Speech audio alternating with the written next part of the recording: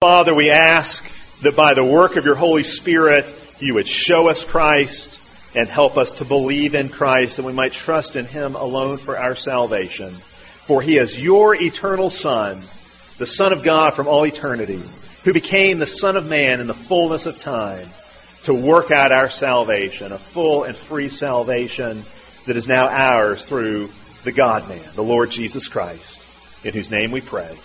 Amen.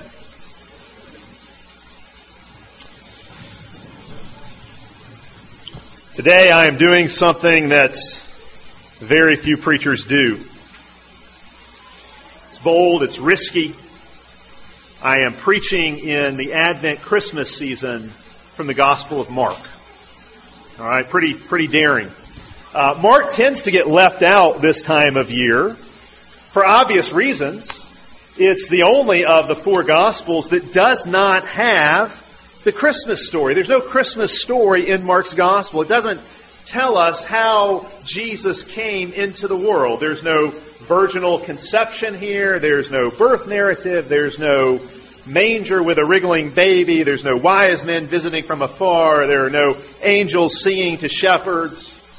Matthew and Luke, they're sort of full-service Gospels. They give you the story of Mary and Joseph and the birth of baby Jesus. John's Gospel does even better than that. He goes further back all the way to the eternal pre-existence of the Son.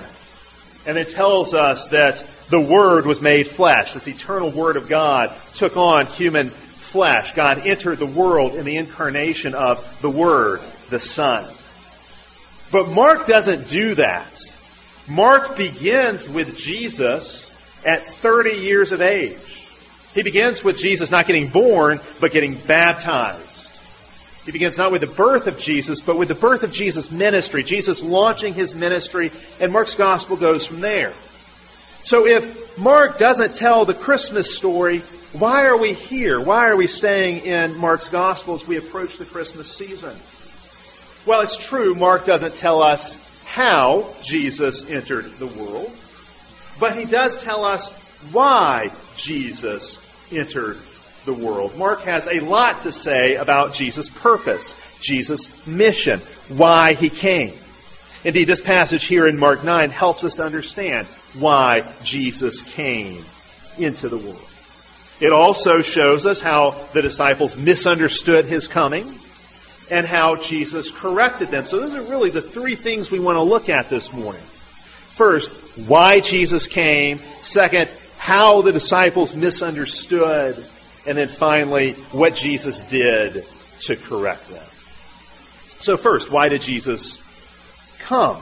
Jesus identifies his purpose in verse 31 by talking about his death and resurrection. He came in order to die and rise again. Now, he's already told them about his cross and his resurrection back in chapter 8. He's going to repeat it again in chapter 10, really culminating with chapter 10, verse 45, these passion predictions of Jesus. There in 10:45, Jesus says, the Son of Man did not come to be served, but to serve. And so you might take that statement really as a great summary of what Christ's mission is all about. The Son of Man came. Jesus Christ, the Son of God, became the Son of Man, entered into our humanity and our history in order to serve us. Not to be served, but to serve us, to be our servant. Look again at how chapter 9, verse 31 describes it. He says, the Son of Man will be betrayed into the hands of men, and they will kill him, and he will rise on the third day. It's interesting. Every time Jesus talks about his coming death, he describes himself as the Son of Man. Now, why is that? Why is that his title of choice? Why does he designate himself as the Son of Man?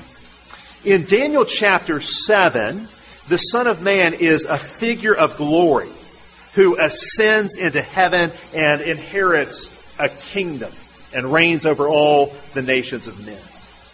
But here, when Jesus talks about the Son of Man, it's not a figure of glory, it's a figure of shame. It's not one who reigns, it seems, but rather a servant who suffers.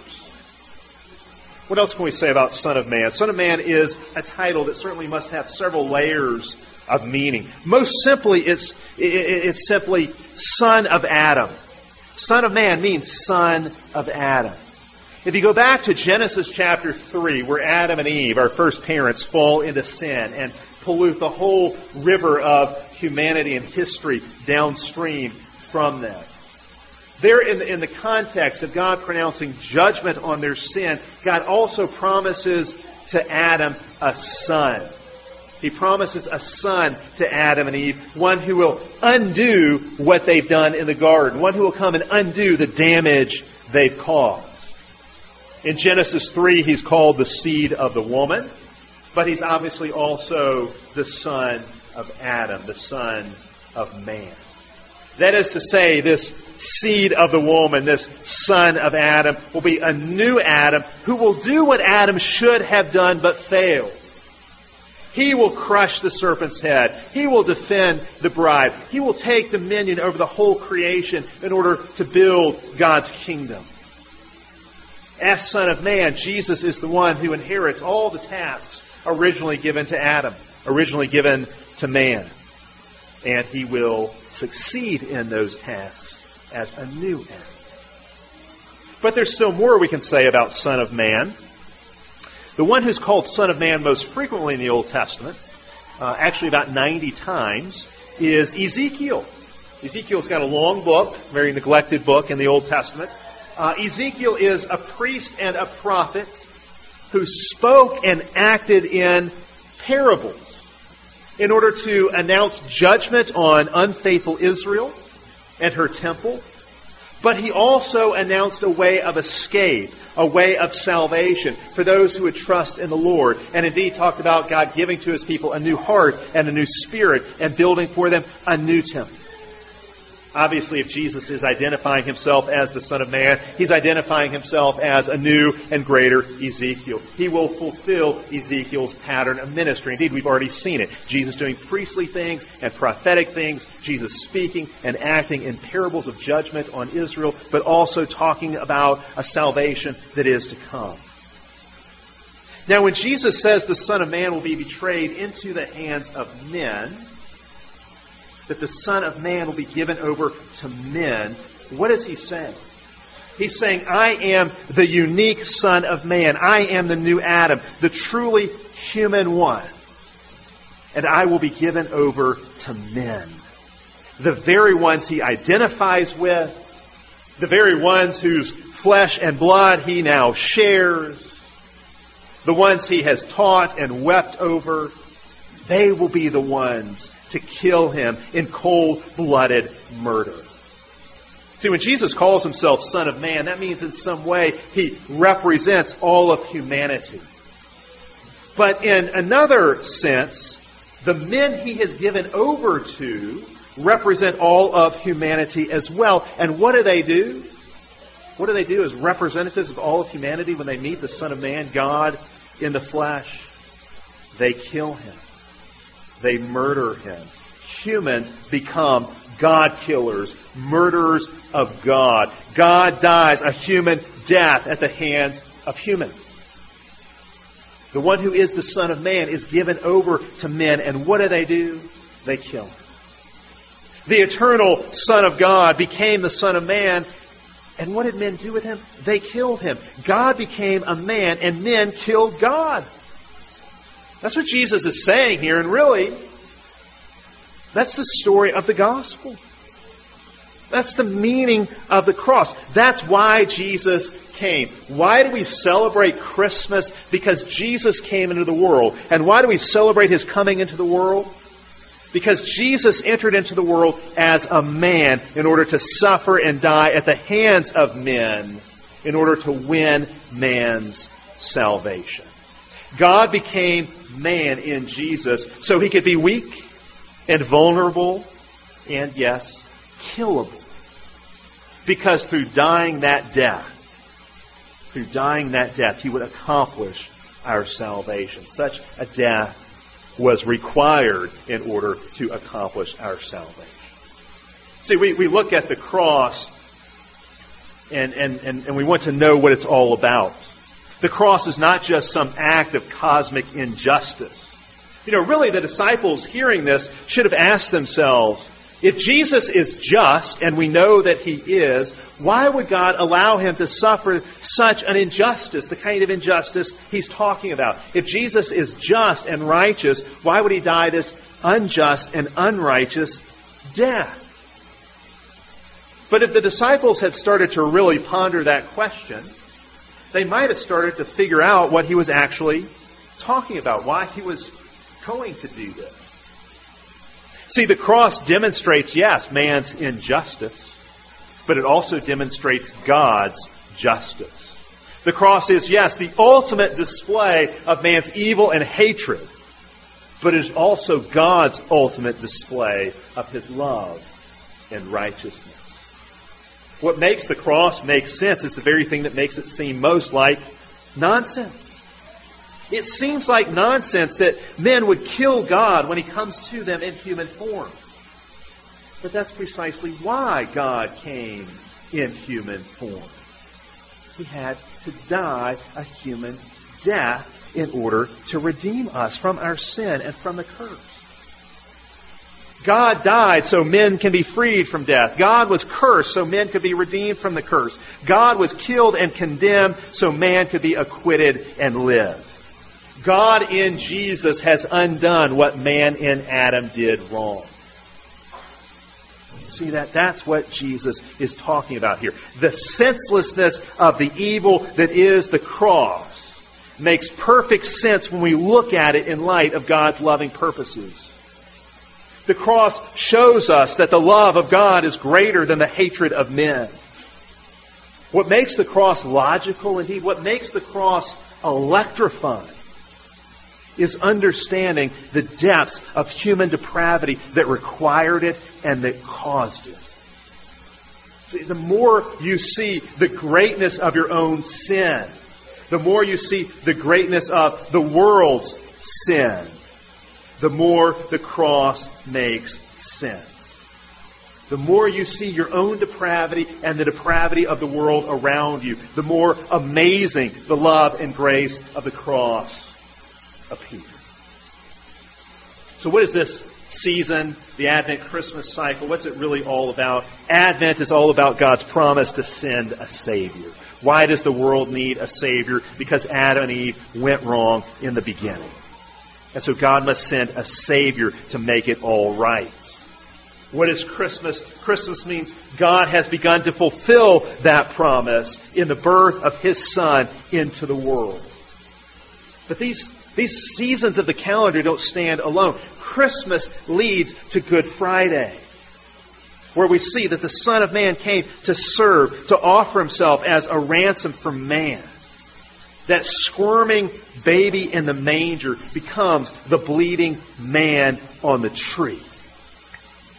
So no, Mark doesn't have for us a Christmas story. He doesn't tell the Christmas story, perhaps the way the other Gospels do. So don't see quite here how the manger leads to the cross. But he does show us why Jesus entered the world. He came to die. He came so that as the God-man, He might go to the cross. So that tree of death might become a tree of life to us. Indeed, I would say, let your Christmas tree this season be a pointer to and reminder of the tree of life, the tree on which Jesus died. We have Christmas trees because Jesus hung on a tree. Let your Christmas gifts be reminders not only of the Father giving the gift of His Son to us and His birth into the world, but also a reminder of the Son giving Himself, giving the gift of Himself, the gift of His life on the cross. The ultimate gift of His love when He lays down His life for us. Let your feasting at Christmas remind you that Jesus died on the cross to give you the greatest feast of all, a communion meal in which we eat and drink His sacrifice, His body and His blood. See, this is why Jesus came. Mark doesn't tell us how he came, but he certainly answers why he came. He came to die, and in dying, to conquer death. He came to be killed by wicked men so that wickedness could be forgiven. He came to be hated so that in his death, love might triumph over hatred. That's why he entered the world. Now, Jesus has talked about this. He's spelled it out plainly what's coming.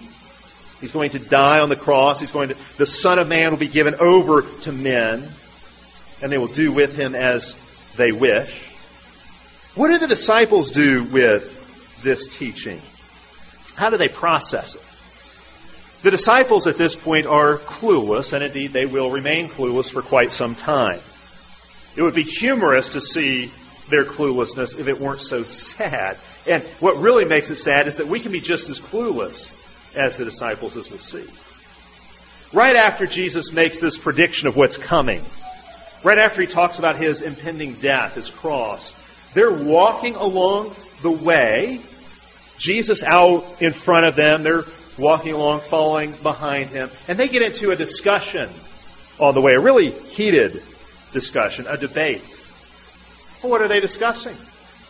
Jesus asks them when they get to the house where they're staying in Capernaum.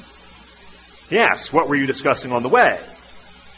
And, maybe you've had an experience like this, that awkward silence that follows when somebody's been caught red-handed doing something they shouldn't have been doing.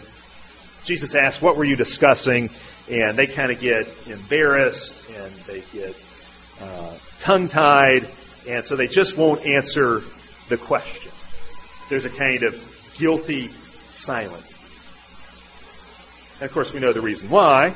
It's because they've been talking about, or again, really arguing about, which of them would be the greatest. Which one of the 12 is going to be the top dog when the kingdom is inaugurated? Who's going to have the best position, the most prominence, the most glory? Who's going to have that best position when the kingdom is inaugurated? They're arguing over who can climb the kingdom ladder fastest and highest. They're competing with one another, jockeying for position, trying to one-up each other. And in doing so, of course, they're actually showing that their vision of the kingdom is really a lot more like that of Herod and the Pharisees and the scribes than it is Jesus. This is precisely what Jesus warned them about when he said, beware the leaven of the Pharisees and of Herod. What did Herod and the Pharisees share in common? Really, about the only thing was their vision of the kingdom. And here the disciples are infected by that same vision. The disciples at this point don't know much. That's obvious. But they knew that Jesus would not be happy with them for having this discussion. And so they're silent when he asks them. It's the second time in this chapter that Jesus has asked someone about a dispute. Earlier in this chapter, using basically the same language, he asked the scribes. When he was coming down off the mountain of Transfiguration, and he finds the scribes and his disciples having a debate, he asked the scribes, what are you disputing about? Here, the same question is posed, but now to the disciples. And that means they're really parallels. We're supposed to look for parallels between the two stories. They're both triggered by Jesus asking the same question. So you've got to look for connections between the two stories. What was that first story about? The first time Jesus asked about a dispute. That story in chapter 9, verses 14 to 29, turned out to be about a deaf and mute boy. Here he asks the same question. What does the story turn out to be all about? It turns out to be about deaf and mute disciples. They're deaf to the message of Jesus. They're deaf to the message of the cross, which is so sadly ironic. Remember what happened in the Transfiguration? Jesus on the mountain begins to glow and radiate with this dazzling splendor of glory. And the Father speaks from heaven and says, "This is my beloved Son. Hear him." Listen to him. That's the Transfiguration mandate. To listen to Jesus, to hear the words of Jesus. But are the disciples heeding the voice of the Father by listening to the voice of Jesus? No. The disciples are not hearing Jesus at all. Verse 32 says the disciples did not understand Jesus' words. They were deaf to his words. It's like his words were just passing in one ear and out the other, just bouncing off of them. They didn't understand his words. They were deaf to his words about the cross. Not only are they deaf, they can't really hear what Jesus is saying, they're also mute. So when he asks them, what were you arguing about? They fall silent. They can't speak. They get tongue-tied. It's ironic. There are other ironies here as well. At the end of chapter 8, Jesus warned, anyone who is ashamed of me and my words, that is the word of the cross that he's just been speaking, anyone who is ashamed of me and my words, the Son of Man will be ashamed of him when he comes in glory. If you're ashamed of the cross, there will be no glory for you when that glory comes. Well, the disciples to this point have clearly been ashamed of the words of Jesus, ashamed of the word of the cross. They're ashamed of the words he's speaking about his death. But they just ignore that shame and keep on pursuing glory. They're talking about who's going to be the most glorious. But if they had considered that warning Jesus gave at the end of chapter 8, they'd realize if they continue on this present path, consumed with their own greatness, consumed with pursuing their own glory, there will be no glory for them at all, only shame when the Son of Man comes. If they keep this up, they're going to miss out on glory altogether and only receive shame. But it gets even worse. The ironies get even sharper. Again, it would be comic if it weren't so tragic. Earlier in this chapter, remember, as Jesus came down off the mountain of transfiguration, what were the disciples doing? They were trying to perform an exorcism. They were trying to drive the demon, the unclean spirit, out of this boy, and they failed. They failed at that. They could not drive the demon out. They were humiliated. They lost this spiritual battle. They were humiliated, but they were not humbled. Being humiliated and being humbled are two different things. They've been humiliated, but they haven't been humbled. In the story immediately after this one that we're looking at this morning, they're going to encounter a man, an unnamed exorcist, a man who is successfully driving out demons in Jesus' name. And what do? Do they rejoice with him? Oh, here's somebody doing what we had failed to do. No, they try to shut him down. They try to put him out of business. They try to make him stop performing exorcisms. Why? Because he's not part of their little group. And so they see it as a kind of unauthorized use of Jesus' name because he's not part of the band of the 12. You think there was maybe just a little bit of jealousy and rivalry that made them want to shut this man down and put him out of the exorcism business? Oh, I'm sure there was. The chapter starts with them failing at an exorcism. Here's a man who is succeeding as they try to stop him. Again, verse 32 tells us that when Jesus talked about being betrayed and killed and then rising on the third day, they did not understand. They did not understand. And it tells us they were afraid to ask. I think they were afraid to ask because they were trying to find some kind of satisfying interpretation for Jesus' words. See, up to this point in the gospel, when Jesus has spoken metaphorically, the disciples have taken it literally. That's the kind of thing you see happening in chapter 6, where he discusses bread and leaven with them, and he's speaking metaphorically and parabolically, and they take him literally, and so they miss the point. Now that Jesus has started to talk about his cross, he's speaking literally, but they're probably trying to find some metaphorical explanation, some kind of metaphorical interpretation. But see, the bottom line is they don't understand. They're clueless. Now, what's the problem here? When people argue over greatness, when somebody goes around and proclaims, I am the greatest, I'm better than you, I'm greater than you, I'm going to have the best position. What do we call that? What's the word we use to describe that? We call that pride. Think about all the different manifestations of pride that are going on here. There's the argument about who's going to be the greatest, but there are a lot of other manifestations of their pride. When someone's unwilling to ask a question about something they don't understand, when they won't ask the teacher The teacher is taught, they didn't understand, but they won't ask a question. What keeps people from asking questions most often? It's pride. You don't want to look dumb, and so you don't ask a question. When someone gets jealous of someone else's success, like they appear to be doing in the next story with a successful exorcism, when somebody gets jealous of somebody else's success, what drives that? What motivates that? It's pride. But here's the thing about pride. Pride deceives us. Indeed, pride blinds us. Sometimes, I think we will think, well, pride's not really a struggle for me because I'm not all that great. Pride is a struggle for the people who are really successful or really wealthy or really smart. Those are the people who will struggle with pride. Not me. But you look at the disciples, and you look at the disciples in this context, and the disciples are failures, and they're ignorant. They failed at the exorcism. They're ignorant. They don't understand what Jesus is talking about. They're ignorant of his words. And yet, they are still prideful. They're still full of themselves. And we can be this way too. You don't have to be great at something to struggle with pride. The disciples here are kind of like a team that has lost every game, and yet they still hold up their finger and chant, "We are number one." They're wrong about everything. They failed at everything, and yet they think they're the best there is. They're arguing over which one's going to get top position. They're ignorant of the cross. They're ignorant of what Jesus is talking about. They failed in the exorcism, and yet still, here they are, full of themselves.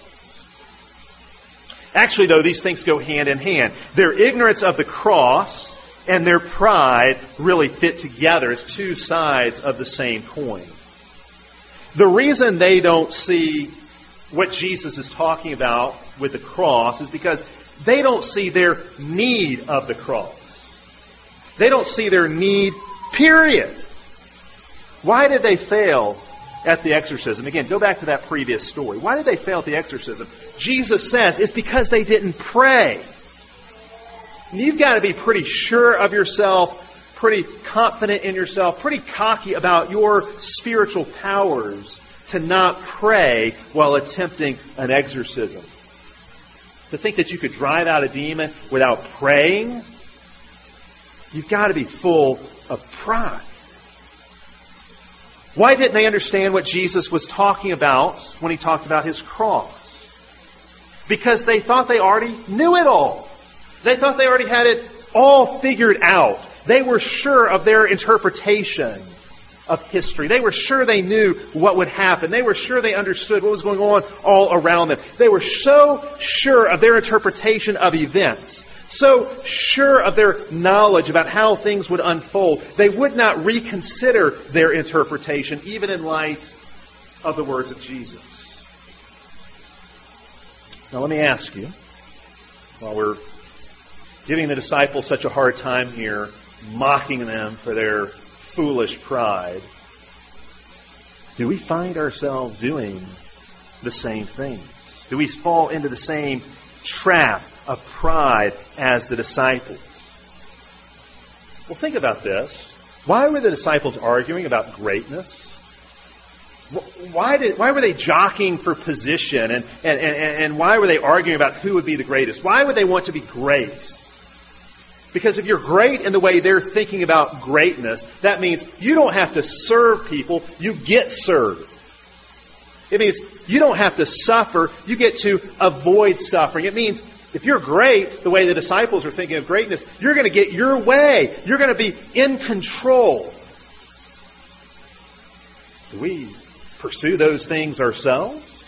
Do we sometimes twist the way of the Christian life so as to avoid suffering and sacrifice and service?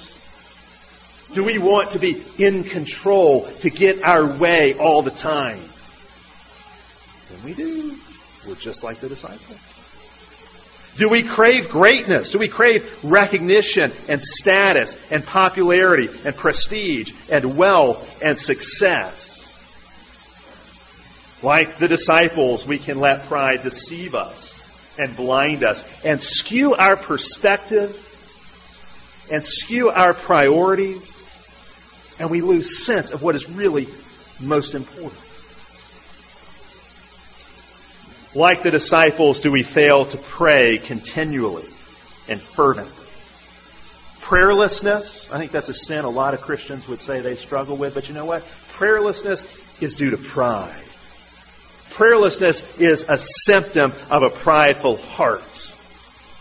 Because if you were really conscious and aware of how utterly helpless you are and how utterly dependent you are on God's grace, then you would be a praying Christian. If we were really aware of how helpless we are, how needy we are, we would be a praying people. And if we don't find ourselves praying steadily, continually, praying without ceasing, you know why that is? I mean, you could say, oh, it's laziness. You could attribute it to any number of other sins, but at its root, it is pride. It is pride that keeps us from prayer. It is pride that makes us think we can go out and do the day's work and do the things God has called us to do without God's help. Just like the disciples thought they could cast out a demon without God's help. Maybe for us, we would know better than to try to do an exorcism without praying. But how many things do you try to do each day without prayer? How many times do we try to serve God in the strength of the flesh rather than the power of the Spirit? Like the disciples, do we sometimes think we understand more than we do? Are we sometimes too sure of ourselves, too sure of our own interpretation of what's going on around us? We think we've got things figured out a bit more than we really do. Again, that's pride. And that kind of pride keeps us from being able to hear the words of God. It's pride that keeps us from listening to Jesus. Like the disciples, do we let our desire for greatness create rivalry and division in the community? We get jealous of others and we try to find ways to drag them down, pull them down, and meanwhile we're trying to find ways to prop ourselves up. The disciples got into a little rivalry here. It's what happens again in that next story when they try to shut down the unnamed exorcist. There's division between the disciples within the 12, but then they also have a division with this other man who's working in Jesus' name. Instead of appreciating his success and cheering him on and being happy for him, they get jealous, and that's pride. And we know that this is part of the issue that's going on here because this whole chapter ends with Jesus calling his disciples to have peace with one another. It's really humility that is the glue that holds a community together, that creates peace. Pride creates division and hostility and rivalry. And that's what you see among the disciples here. Pride is deceitful and pride is deadly. Pride is like carbon monoxide. It kills you slowly and silently and without you even knowing. It chokes out faith. It chokes out hope. It chokes out love. Well, finally, how does Jesus correct his disciples here? Indeed, we might ask, how does Jesus correct us? He pinpoints the problem. And in verse 35, he gives them the rule of his kingdom. Another one of these paradoxes. Again, back at the end of chapter 8, he gave a paradoxical rule for his kingdom. He who wants to save his life must lose it, and he who seeks to save his life will lose it. Here you've got another one of those paradoxes, a paradoxical principle that governs life in his kingdom. Jesus says, if anyone desires to be first, he shall be last of all and servant of all. This you could call the end of the line principle. He who wants to be first in line must go to the end of the line. He who wants to be greatest must make himself the least. Now I want you to notice something here. Jesus here does not prohibit ambition. Jesus does not have any problem with seeking greatness. If anything, Jesus is encouraging the pursuit of greatness. He wants you all to pursue greatness. He wants you to be great. Jesus is fine even if you say, I want to be greatest of all. Jesus does not have a problem with that kind of ambition. provided you understand that the way to greatness is through service. Desiring to be great is a good thing if you understand what it really means. If you understand that the way up is down. If you understand that we descend into greatness. We become great by lowering ourselves in humility. Greatness flows downward. Glory flows downward. But Jesus here doesn't just give the disciples a sermon about service and humility. He provides them with an object lesson. He takes a little child into his arms. Literally, he takes this child up and he hugs this child and he holds this child in his arms. They're in a house in Capernaum. They are probably in a house that belongs to Peter and or Andrew. It's possible even that this is one of their children, one of the disciples' children, or maybe to make it even more scandalous, perhaps it is one of the servants' children. Whatever the case, it's a child. And in that world, children were completely marginalized. They had no standing, no rights, very little value or worth.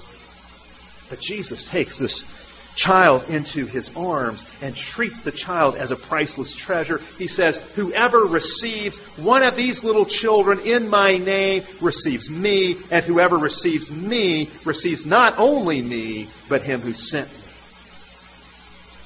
Jesus here gives to his disciples a litmus test for kingdom living. You want to know, have you adopted the way of God's kingdom? Well, here's a test for you. It's a test how you treat children.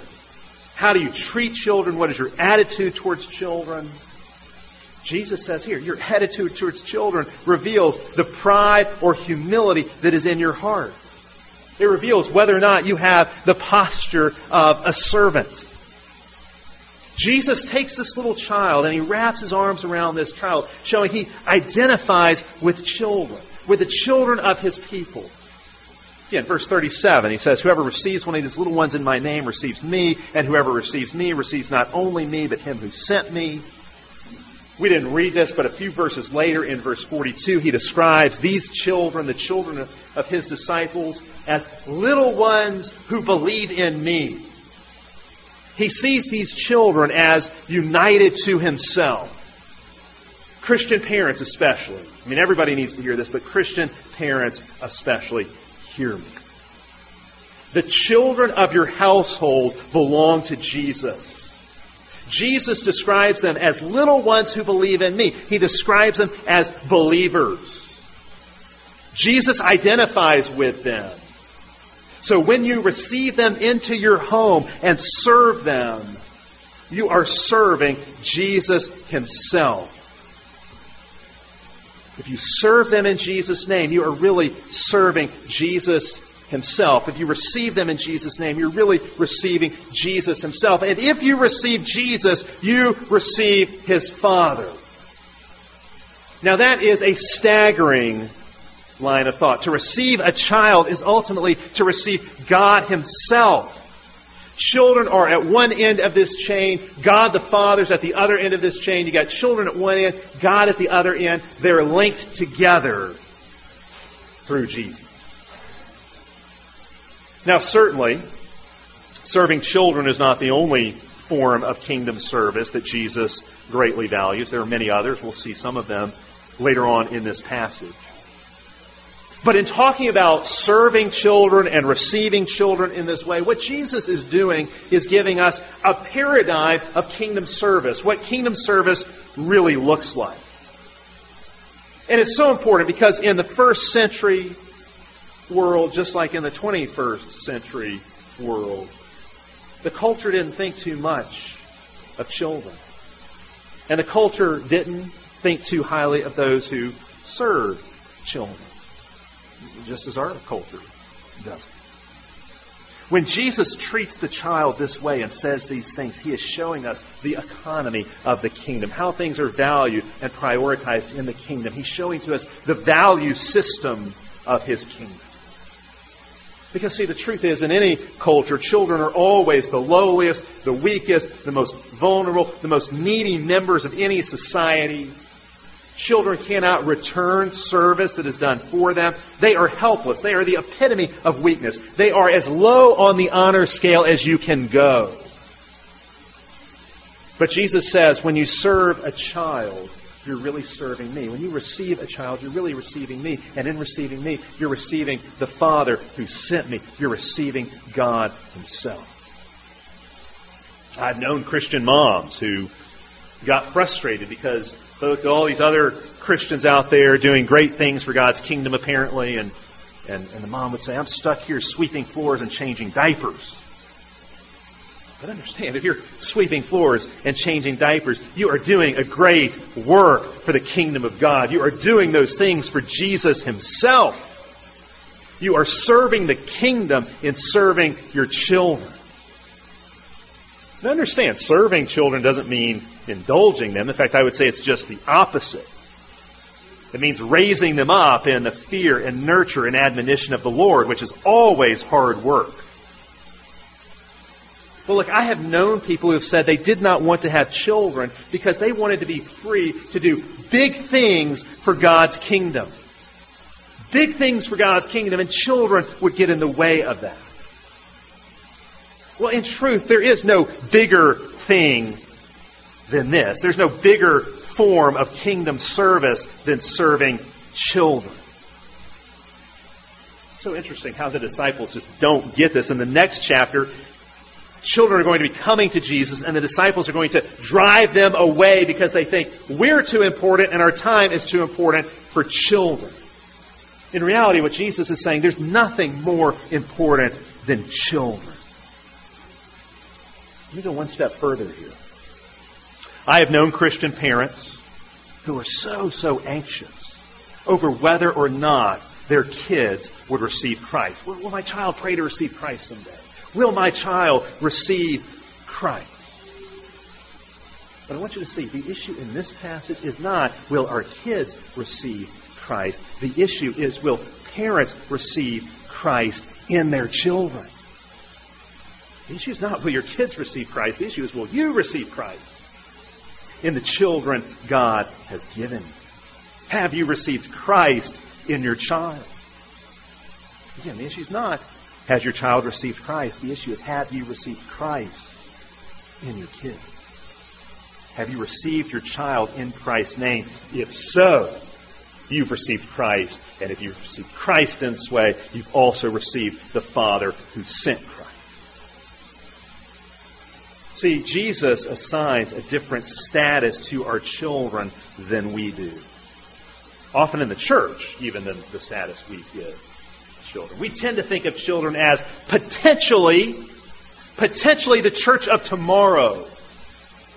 Jesus treats them as vital members of the church of today. We think they're unimportant. Jesus says they are super important.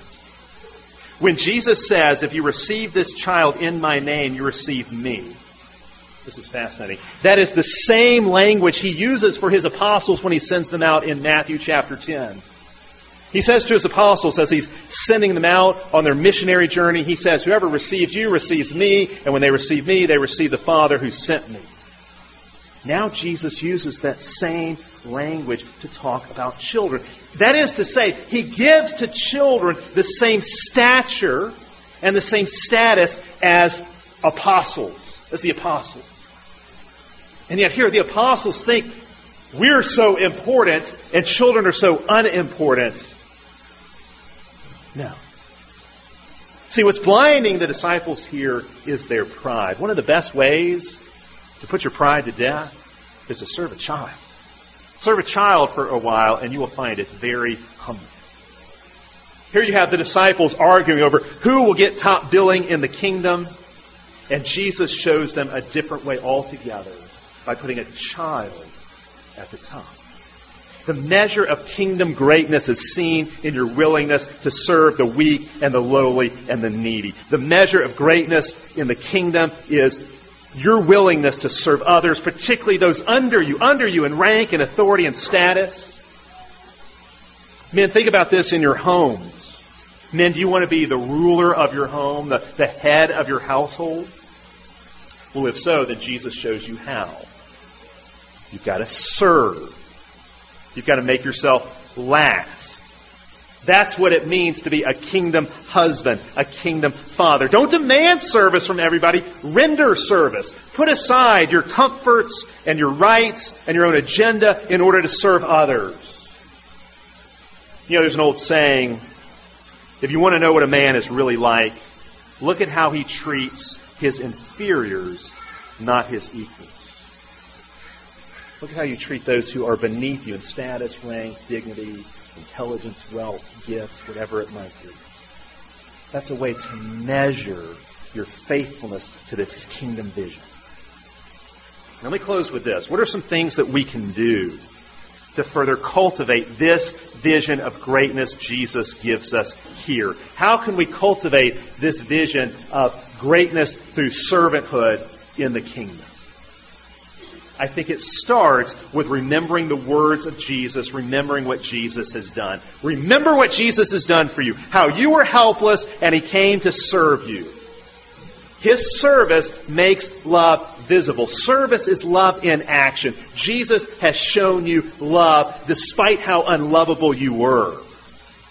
Jesus is greater than you are, but He stooped to serve you and indeed die for you. And ultimately, it is the cross alone that can break pride's grip. Because the cross teaches us our sin and God's service. The cross breaks pride's grip and shows us how to use power rightly. How does Jesus reign? He enters into His kingdom on a cross. He reigns from a tree. That's what kingship and authority look like in the kingdom. So we've got to begin to live life in light of the cross. What does that mean? It means don't despise the weaknesses of others. Don't despise the lowly. Instead, stoop to serve them. In humility, consider others better than yourself. Be harder on your own sins than you are on the sins of others. You know, we tend to excuse our own sins and condemn others' sins. Reverse that. Condemn your own sins and think of a good reason why that other person acted the way they did. That can help you break pride's grip. Crucify your ideas about greatness. Learn from the example of Jesus Himself. Stop vying for worldly greatness and pursue kingdom greatness the way Jesus tells us to here. See, Jesus is the perfect model of humble servanthood. And we are called to follow Him, to imitate Him. And when we do so, we fulfill the command Paul gives in Galatians 5:13. Paul says, through love, serve one another. And when we serve one another in humility and in love in this way, then we become truly great. For it is the humble who will be exalted. Those who serve will receive glory. Let's pray together. Lord, we do ask that we would be humbled and that we would learn the lesson of servanthood that Jesus taught, yes, in the house at Capernaum, but especially on His cross. We pray this in His name. Amen.